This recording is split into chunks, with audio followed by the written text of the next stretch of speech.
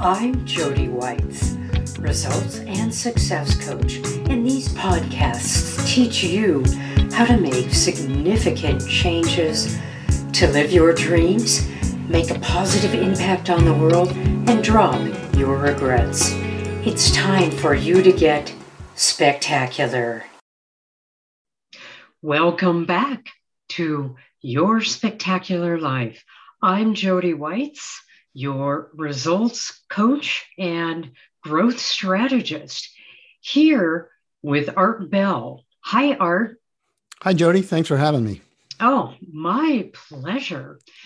Art Bell is a writer and former media executive known for creating, building, and managing successful cable television channels. His memoir, published by Ulysses Press, is called Constant Comedy: How I Started Comedy Central and Lost My Sense of Humor, was recently honored as a finalist in the 2020 Best Book Award for Memoir.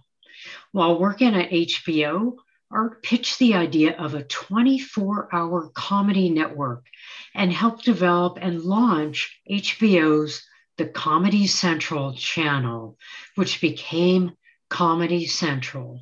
He went on to hold senior executive positions in both programming and marketing.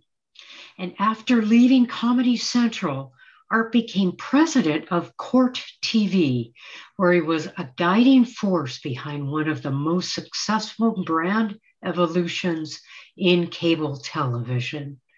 In addition to writing, he plays piano and jazz drums. You can contact Art at artbellwriter.com. All right, Art, quite a history you have had. Yeah. Started Comedy Central. I love Comedy Central. It's a wonderful show. Yeah, I'm glad to hear that. Yeah. Yeah, you have a fan. You have many fans. And I understand Comedy Central is in its 30th year. Yeah, April 1st is the 30th anniversary of the launch of Comedy Central. It's amazing to me. Wow. And launched on April Fool's Day. Yes. Was that something that you had planned? I think it was more of a happy accident, meaning we were about ready to launch about then and decided, okay, April 1st will work. Gotta do it. So yeah. We did it. Well, let's go back before, Comedy Central, before 30 years ago, and tell me, what were you doing before that, before you, kind of struck gold with Comedy Central? Okay. You can go all the way back to my childhood when I discovered I loved comedy. And I spent a lot of time listening and watching to comedians. I mean, that started when I was 7 or 8 years old. I really became a comedy nerd, listened to comedy albums. And when I was in high school, I actually started writing. I wrote some satire, got fascinated by satire, started an underground newspaper with some friends. And we did our best to take apart the school system and the administration. They loved that. We have some rebels, right? In addition to being teenagers, you're absolute rebels. That's the satire tradition, try and make things better with a little humor. Then I got to college and, continued that love of comedy, did a little bit of performing and some more writing. And then I got a job as an economist. My goodness, an economist. And no satire there, right? Just straight facts. No satire. No, I graduated from college with a degree in economics. And to my delight and amazement, I was hired as an economist right out of school by a consulting firm in Washington. And that was a thrill. I got to say, I mean, I was pretty young and working with all these really smart people in Washington to solve very, very difficult problems, regarding energy and environmental stuff. And it was just, and I was smart in those days. In those days. Downhill since then, but my goodness. let's say that was my smart period. And I worked there for 3 years and I loved it. I had a great time. My goodness. So what you were there for 3 years. It does sound, I mean, isn't that the best of, all worlds, just getting out of college and then working for the environment, working for the world, working for people. I mean, that is a great experience. When did you start thinking that, I really miss comedy and that's what I've got to get going into? When did that happen? Well, I was at my desk doing some consulting, and I was reading a copy of Coal Weekly, which was something I found interesting to a point. And then I thought, you know what? I don't think I can do this for 30 years. So I decided to change the channel. And I did that by applying to business school, and I got in. So I left my job as an economist and thought, okay, I'll go to business school and get a job in the entertainment industry. Goodness. So right then and there, you were thinking entertainment, but you wanted to apply your business skills and get better at business and management for something in the entertainment business. Did you graduate business school? Yes, I graduated from business school, and a couple of things happened at business school which are notable. One, yes, I did get an education in business, and my that did help and contribute to my intention of finding a job in the entertainment industry using my business background. But the other thing that happened is that there was a musical review put on every year by the Wharton graduate students. It was called the Wharton Follies, and I found those guys pretty early because they were also either interested in arts and entertainment, or they, in many cases, had come from the entertainment business. I mean, I worked with a Broadway choreographer, and during the first year, we did the Follies there, and she wanted to get out of entertainment and into investment banking. So, there we were crossing, but I had a terrific time. And the second year, I wrote the show, and it was very funny, and it reminded me how much I loved comedy. So when I graduated, I said, you know what I'd really like to do is work at a comedy channel, but there wasn't one. And I had been thinking at this point, man, there really should be a comedy network, something that where people can go, people who love comedy of all kinds, old Mhm. comedy, new comedy, stand-up comedy, sitcoms, really. I mean, that was my concept of it then. It wasn't very defined, but there wasn't a comedy channel. So I ended up working for CBS. Goodness. How did you get into CBS? Because that's a big company, and you got to know who you know. That's the typical route. But how did you get in there?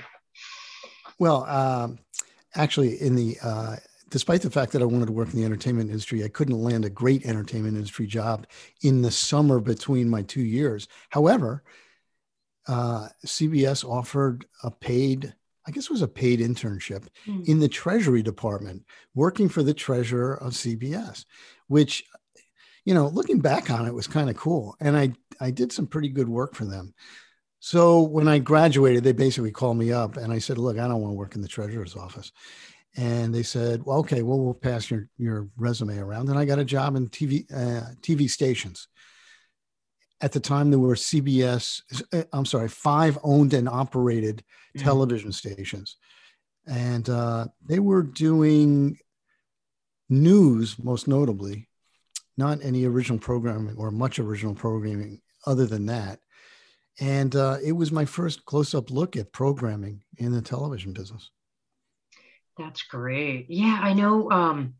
Don't I'm not sure about the times, but I know there were the big five, the ABC, CBS, NBC, and a handful of others. But cable sounded like it was on the forefront, and that opened the world to many more options in programming. Was it about the time that cable hit the market, or is it after? And again, the programming opened up and people were more, willing to put on different types of programs at that time? That's a good question. This is about the mid '80s when I hit the television business for the first time. There weren't a whole lot of cable channels at that point. And one of the reasons is cable was restricted. Channels were restricted by the ability of cable operators to put them on their system. There were about 5,000 individual cable systems across the country. Some of them were owned by, bigger entities who owned lots and lots of them. But digital hadn't arrived yet. So some of these cable systems, they had 13 channels, 20 channels, 30 channels. It was a big deal in the late 80s, when somebody showed up and said, I can get 50 something channels on my system by compressing the signals. So that's why I think that's one of the big reasons people weren't jumping into the cable business, cable television programming business with more enthusiasm at the time. They were worried about distribution, and distribution was hard. HBO, of course, had done a marvelous job of getting distributed. One of the ways they did that is, and probably this is not very well known, they gave away satellite dishes or financed satellite dishes for cable operators because they didn't have satellite dishes. And HBO was able to do that because there was such a strong demand for movies in the home. So HBO is really responsible for getting cable operators into the cable programming business the way they did. They were smart, weren't they? In many ways, like Square today, giving away those little readers for free. So people just use them on their phones. So very smart. Talking about HBO, I know eventually you were moved into HBO. Tell me about how that happened, and how you knew about HBO and found out about it and built that desire to work with HBO. Well, HBO wasn't hard to know about. I mean, it's the equivalent of Netflix today. I mean, it's just the hottest, coolest place to work. And, it's making scads of money and everybody's saying, oh, this is the future of television. That was HBO in the mid 80s. I was at CBS. Somebody I had worked with there called me up and said, wow, HBO is looking for somebody to do subscriber forecasting. And you're the only guy in the business I know who actually has a background in economics, econometrics, forecasting. Why don't you come interview for this job? It's great here. So I did, and I got the job. And there I was at HBO, which was, the dream place to be. I can't say I was in my dream job. Yeah. I'd left economics to get away from that. And there I was doing it all over again. But you know something? The point there is, if you want to find yourself in jobs and in places you like, you have to get in by any means necessary. And in my case, that was how I got in. Yeah. And what I imagine is you had a great advantage because you knew the statistics of the business. You knew where they were, how they could get subscribers, what they needed. That is the core of HBO. And if you understood that, then you were in a perfect place to be able to potentially pitch some programming ideas like Comedy Central. Tell me about that transition and how you got out of the business offices of HBO and went into pitching the comedy idea, or was there another stepping stone before that? Yeah, there was another stepping stone. I did a good job in my forecasting job, and I was noticed around the company, which was my design, and I was picked up by somebody in the new business development department. They were a new business development department, but they were only developing one thing, and that was a channel called Festival. Festival was a pay TV channel like HBO, no commercials. You had to subscribe every month. And it was HBO's answer to one of the reasons why people weren't subscribing to HBO at the time. People weren't subscribing because they said HBO had too much sex, violence, and bad language. They were religious. They had children in the home. They didn't want that in their home. And HBO, in their eternal quest for television domination, figured, all right, we're selling lots of HBO subscriptions, but to the people who won't take them, let's design a new product. So they did. It was in the testing phase when I got there. I was in charge of lots of things, but basically doing the research, the financial analysis, the marketing analysis, and seeing if we could actually get it to launch. The short answer is we couldn't. It was a failed channel concept, to say the least. And I actually walked in on my first day, and here's something you don't want to do. And I walked into my new boss and I said, yeah, it's great to be here, but does anybody think this channel is really going to work? I mean, no sex, violence, and bad language. I mean, who's going to watch that? I know. People want Sopranos. Who are these religious, family-oriented people? I mean, Sopranos was, I think, the making of HBO. Well, it was one of the early successes of HBO. But HBO, listen, they had it made as soon as they put uncut movies and uncut comedy on television. And that was happening right through the 80s. You couldn't see Robin Williams' comedy act anywhere except on stage, because if he was on television, they censored the heck out of it. But when HBO put it on, completely uncensored, completely uncut, and people got to see it. That was a big advantage for HBO. That certainly was. So getting back to your first day on the job, you're questioning whether the new programming will fly. What was the reaction, and where did that take you? Well, I remember my boss just telling me not to say that too loudly again, which I didn't. And I have to say, I tried very hard to make the channel successful. But more importantly, that's where I really learned a lot about television. It wasn't in the forecasting business where I was working with lots of data and lots of information. It was in the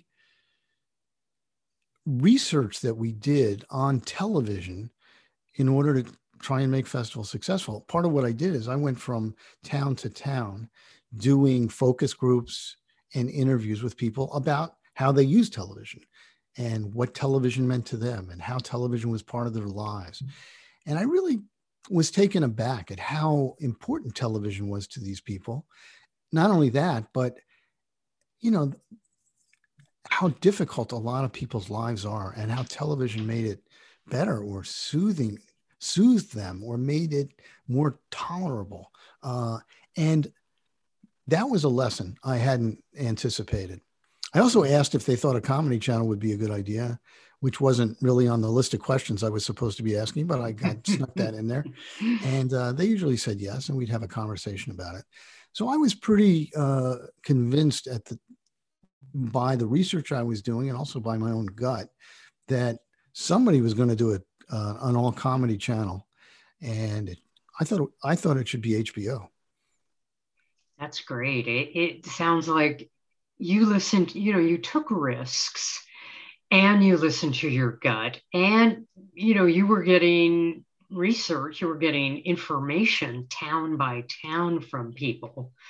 And that is great. I mean, you're in a perfect position to launch an idea to HBO. When did that come about? And tell me a little bit about that. Immediately after Festival, that channel, that whole project was canceled. I had nothing to do. And as I said, it was a new business development department, but they weren't really interested in developing any new business. They told me to stick around. They said they're not going to fire me. They'll find something eventually. So I sort of had nothing to do. I figured I better look for another job among the things I was doing. So I also started thinking more and more about what a comedy network would look like. Mm. And then one day, as I was writing some stuff down about it and thinking about the financials and the programming, I said, you know what? This is silly. I'm just going to go pitch the head of HBO programming. And I made an appointment with her. Now, you got to understand, the head of HBO programming was considered some kind of a genius, as you can imagine. I mean, she had years of experience in the television industry. And I was just a junior guy who didn't really have a lot of experience, certainly not a whole lot of credibility.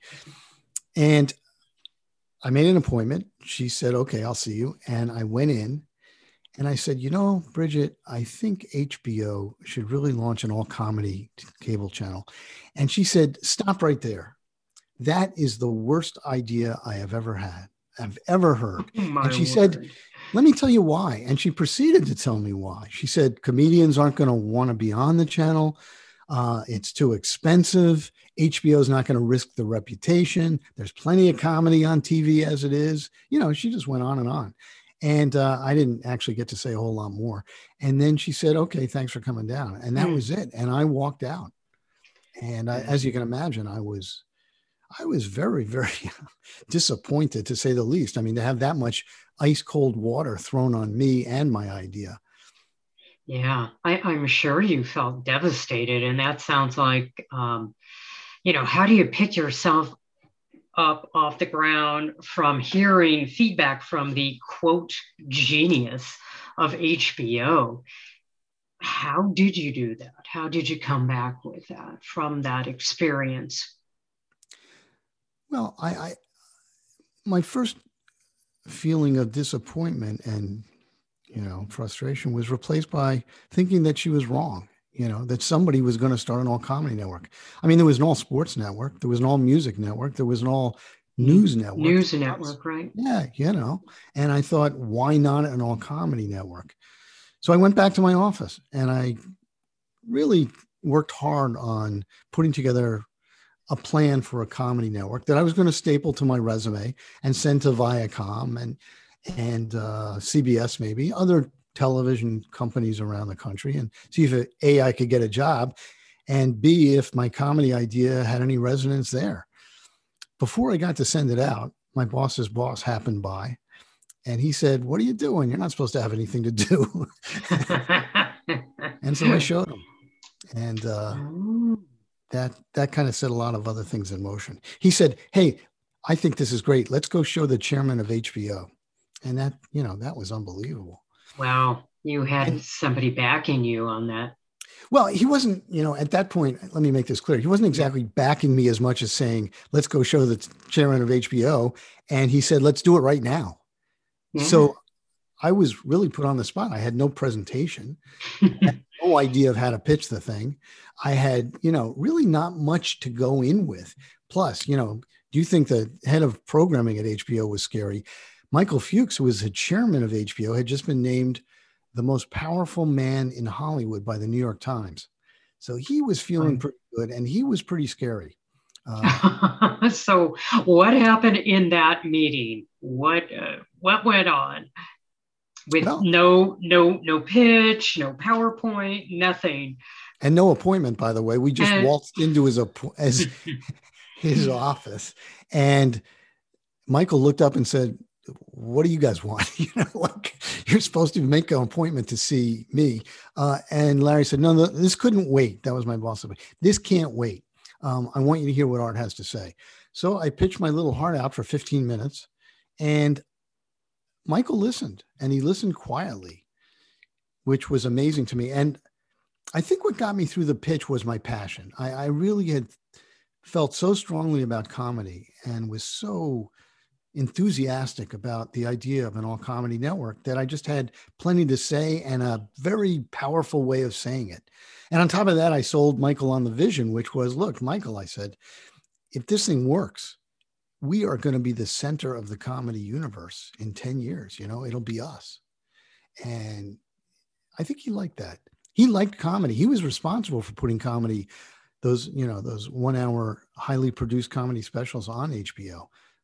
I had the right audience for my pitch. And he said, "Okay, let's do some research. Let's make a demo tape. Let's see what that looks like. And then we'll have a conversation in a month or two and see where we're at." That is wonderful. It really sounds like, you had this vision for a long time. I mean, I'm going to go back to high school, going to go back to college. Comedy was something that was part of who you were. Yes, you're a numbers guy and you could, parse data and find out information from data as well. But it's interesting because that 15 minutes was your limelight, essentially, of just laying it all out of something that you had carried around with you for years. Yeah. And, and you were able to, go ahead and put that in terms of Look, this is my vision right now, but in 10 years, we've got this great opportunity. Had you thought about that for HBO? Was that going, was that something that you were thinking about before you even stepped into his office? Sure. I was hoping to build a comedy brand. I thought to rival the great comedy brands in history. Punch Magazine, National Lampoon, Saturday Night Live. I mean, there's a handful of them. But why shouldn't there be a comedy channel that would be able to sit on the same shelf with those guys? That would be a magnet for innovative comedy in both writing, stand-up comedy, and and a place where people could look to cutting edge comedy for years to come. Why shouldn't there be a place like that? And I thought HBO was the perfect place to do it because they were so involved in the comedy business. Right, right, perfect. Now, years later, Art has written a book, as I mentioned before, Constant Comedy: How I Started Comedy Central and Lost My Sense of Humor. It sounds like everything has gone so well for you. You got the chairman's attention, you pitched him, you got it. A Comedy Central is wildly successful. I'm sure that story and much more are in your book. But how did you lose your sense of humor? You were flying high. Well, I was flying high at that moment, but I also realized I had a tiger by the tail in that I wasn't exactly sure how to pull this off. And I had no experience in programming or the comedy business. I was teamed up with people in the comedy business, professionals, and they were very skeptical, certainly at first. I mean, the first thing they said to me was, "What do you know about comedy?" And the answer was not much. I mean, I was a comedy fan, certainly, but I didn't know anything about the business. Second, we put the Comedy Network together. And this is what I wanted to imply with the title and the subtitle. We put it together originally. We launched it as the Comedy Channel, and it was a tremendous flop on day one. Oh, no. Yeah, no is right. And my goodness. I felt a personal responsibility for this whole thing. I can go into a little detail about why it didn't work at the beginning, but it's really laid out in my book what our hopes and dreams were, what went wrong before we launched. We had to completely revamp our launch programming plan 8 weeks before because we lost a lot of the programming we thought we were going to have. And people were really panicked at that point. But I said, look, plan B, we don't know what it is, but we got to get out there and launch something. And we did. But the press was relentless. I mean, they were having such a good time after we launched, pointing out that Michael Fuchs, the most powerful man in Hollywood, had just, laid a goose egg here, and really he was embarrassed by it. There's no other way to say it. He was embarrassed by it. And that first year, I mean, we did everything we could, and I did everything we could to make the channel a success. But we were really, working against the odds because the press was relentless. We weren't building an audience quickly. And then 6 months into it, we got competition. Another comedy network launched. It was launched by MTV Networks. And they came out and we said, oh man, that's trouble because MTV Network certainly knows how to make cable channels. So we were going head to head with these guys. And I'll tell you something, the first year of our existence, I went to work every day thinking they were going to shut us down. And it was hard. At the end of the year, they merged the two channels. They merged MTV and MTV Comedy Channel and HBO's Comedy Channel. MTV's Comedy Channel was called the Comedy Network. And it was much different than ours. But we thought we had the better concept. Ours was aimed younger and hipper. And we had Mystery Science Theater 3000 at that point, which was a big show for us and a big hit. And we thought we were going to prevail. So when I heard we were going to merge, that was a tremendous disappointment. Sure. Plus, And I was worried I was going to lose my job. exactly. That is a difficult transition. Right. Um, and again, now, we could talk about that, but I'm going to advise my listeners to read the book to see how it actually was successful and what you had to do. And I love mysteries, so that will be an arts book. And you can also look at the show notes. The name of the book will be in there. Now, you left Comedy Central. How many years did you spend with Comedy Central before leaving them? I was there for 8 years. I was head of programming for a while. I was head of marketing for a while. Okay. And then you created a Court TV, which is a brand I'm assuming it's a brand and a show. Tell me a little bit about Court TV. Court TV was a channel. Ah, And actually, they just brought it back, interestingly enough. So there is a new Court TV channel out there. Court TV was a failed channel at that point. It was started by Steve Brill, who was a lawyer and a journalist, and he wanted to put cameras in the courtroom and run courtroom trials on television nonstop, with, of course, commentary from journalists and attorneys. And that was the idea. The problem with the idea is courtroom takes place during the day. So at night, you end up repeating the courtroom trials. There's no audience during the day. And at night, the courtroom trials were competing against primetime network shows and HBO, as you pointed out, and everything else. No way were they going to get an audience. And in fact, it was a channel that almost failed. Yes, they covered OJ and they got a lot of notoriety from that, but they did not have a big audience at that point. They were in about 25 million homes, and there were about 85 million to be had. So that's just a small portion of the television audience at that time. And they had no revenues.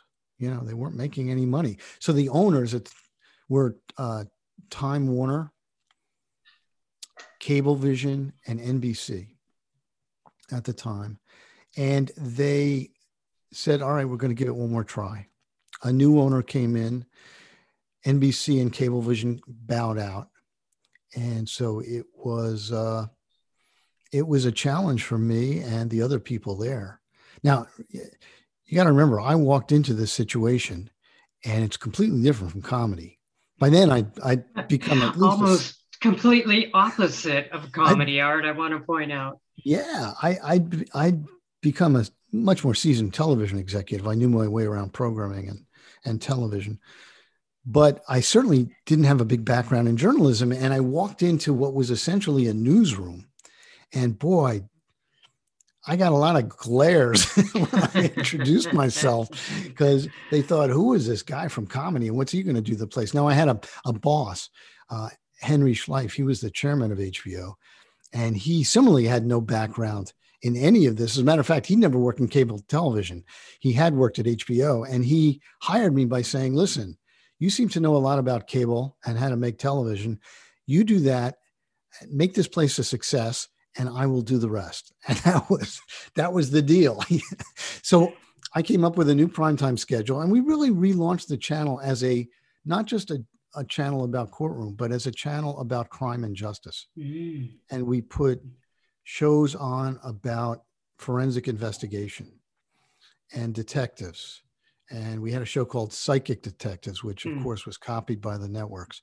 And we became very successful. We became a top 10, well, it was a top 15 for a while, but then a top 10 cable network ratings wise because of our success. And we ended up, when I left, we were in 85 million households, and we were bought by Turner. Goodness. Okay. Yeah. And of course, when they bought me, I lost my job. Oh, no. Same old story. I'm hearing a pattern here, and I'm hearing, with HBO, you went ahead and, had this great idea, comedy, so it's really, you're on the forefront. Court TV, you really got at the heart about what people were interested in. Maybe not proceedings, that's part of it, but what are the detectives' lives? What do they have to do? What's the forensic information? The juicy stuff of crime and being in court. So that it really sounds like you're again on cutting edge and pushing yourself and taking risks to pitch this stuff against all odds. I mean, pitching against journalists is not easy. They're a very strong tribe. Where is this coming from, Art? My interest in this, or how did I Well, pull it just off, yeah, or how you have well, a strong belief in yourself, or is it just what the heck? I'm gonna throw it out there, and what's the worst that could happen? well, looking back on it, it's easy to say, yeah, I just had so much faith in my abilities and my instincts and everything else. I just walked in, plowed right ahead, took over the place, everything went great. It really wasn't like that. I mean, I spent a couple of months, at least maybe 3, of just working with the people who had been there, trying to figure out what they had to say, figuring out who was good at what they were doing, who wasn't good at what they were doing, and trying to find the essence of what could be this channel. And I decided that it wasn't, as I pointed out, it wasn't a channel about courtroom. It was a channel about crime and justice. Mm. Now, when I pitched that internally, the first thing that happened is the advertising sales guy had a heart attack and fell off his chair. He said, you cannot say the word crime to an advertiser. They don't want to be associated, especially with true crime. I mean, that's out of the question. And I said, well, you know what? We're going to figure out how to do that. We're going to figure out how to make it more appealing, because these stories are fascinating and they're at the root of not most of, but a lot of what's read, a lot of what's on television dramatically. I mean, you didn't have to look very far to see NYPD Blue or, any of those shows that were phenomenal hits. People wanted to see that stuff. I said, so we are going to find out a way to do this, because otherwise we're dead in the water. Mm-hmm. And I remember making that pitch, and I remember wondering if I was, it was almost like an out of body experience. Like, am I believing what I'm saying? And the answer was I was, but I really had to make a strong pitch for it, not knowing whether it was in fact going to work, and not knowing whether I was effectively meeting the objections of the ad sales guy or of the journalist or the documentary filmmakers we were working with. All of those people were kind of looking at me saying, who is this guy? What does he know about it? But ultimately it worked. Little by little, it didn't turn around in 2 weeks, but it did gain an audience and gain attention. And I was very proud of that transformation. And I learned a lot about journalism too. One of the good things about me, I say to myself, is that I can get interested in things, regardless of what they are, whether it's Cole Weekly or whether it's, okay, now I have to learn about crime and justice and legal. I had to understand how to talk to lawyers, because that's who I was surrounded by, all these lawyers who wanted to get into the television business. So I did. I got fascinated by that, the same way I had been fascinated by comedy. I did get fascinated quicker, but I did. It sounds great. It sounds like you both put your research together with your vision to come up with something that was, a reframed channel and entertainment, some of that entertainment being brought in there versus just court cases. I mean, we're really dealing with the focus of crime and justice and how people operate in those difficult situations. So I love that you were willing, because of the parts of the vision, parts of wanting to do a good job and possibly not fail, you threw yourself into your curiosity to build that channel, which is great.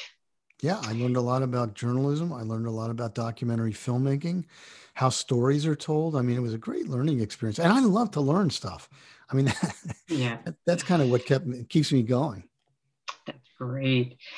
So we are coming to the end of our story, I just want you to shout out and maybe give our listeners any advice about their own journey. What would you say to them?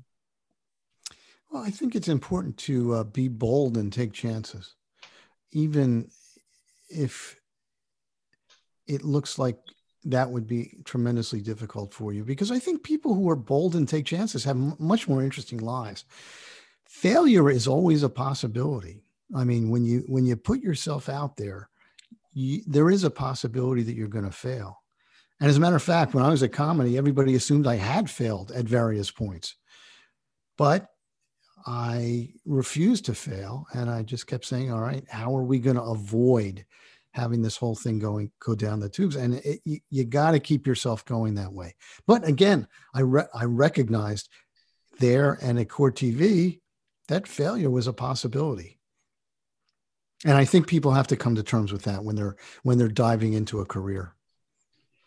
Absolutely, especially when it hasn't been done before or hasn't been done in the way that you see it, that it will be successful. So, and learning how to deal with setbacks. I mean, we didn't talk about why I left Comedy Central. I left because I was fired, and that was a huge setback. And again, it's in my book, Constant Comedy, How I Started Comedy Central and Lost My Sense of Humor. It's a memoir. So I talk about my feelings throughout the book and getting fired. And I talk about how important it is to pick yourself up after a setback like that and not consider it a failure, because otherwise you're out of business. Exactly. And it sounds like you flipped it around into more of a learning experience by picking yourself up and keeping yourself going. Well, it became a learning experience. There were some dark days. Don't kid yourself. I am not an eternal optimist where I walked out and the next day said, okay, what's next? It didn't happen that way. It was very hard. But again, I learned a lot about the fact that people who are fired are not always fired because they do a bad job. Oh, very well said. Very well said. I like that. Art, how can our listeners get a hold of you? How can they get a hold of your book? My book is available wherever books are sold. That's bookstores. Also, Amazon.com is a good place to look for it. Any of the other online booksellers as well. The best place to get in touch with me is by going to my website, artbellwriter.com, where you can learn about my book and me and everything else. And there's contact information on the website. Great. Wonderful. Well, it has been a pleasure speaking with you today. Such an interesting journey. I love many of the tidbits that I got from hearing about this journey. And, it's just been wonderful to speak with you. And I wish you more spectacular things down the road. Thank you very much. It's been a pleasure to be here, Jody. Thank you. It's been wonderful. Thank you, Art. I'm so grateful that you've listened to the end of this podcast. Please subscribe, rate, and review it, and share it with your friends. I love teaching insights so that you can have a more impactful and meaningful life. It's my mission to build a thriving community of happy, fulfilled people. Want more? Visit my website at yourspectacularlife.com.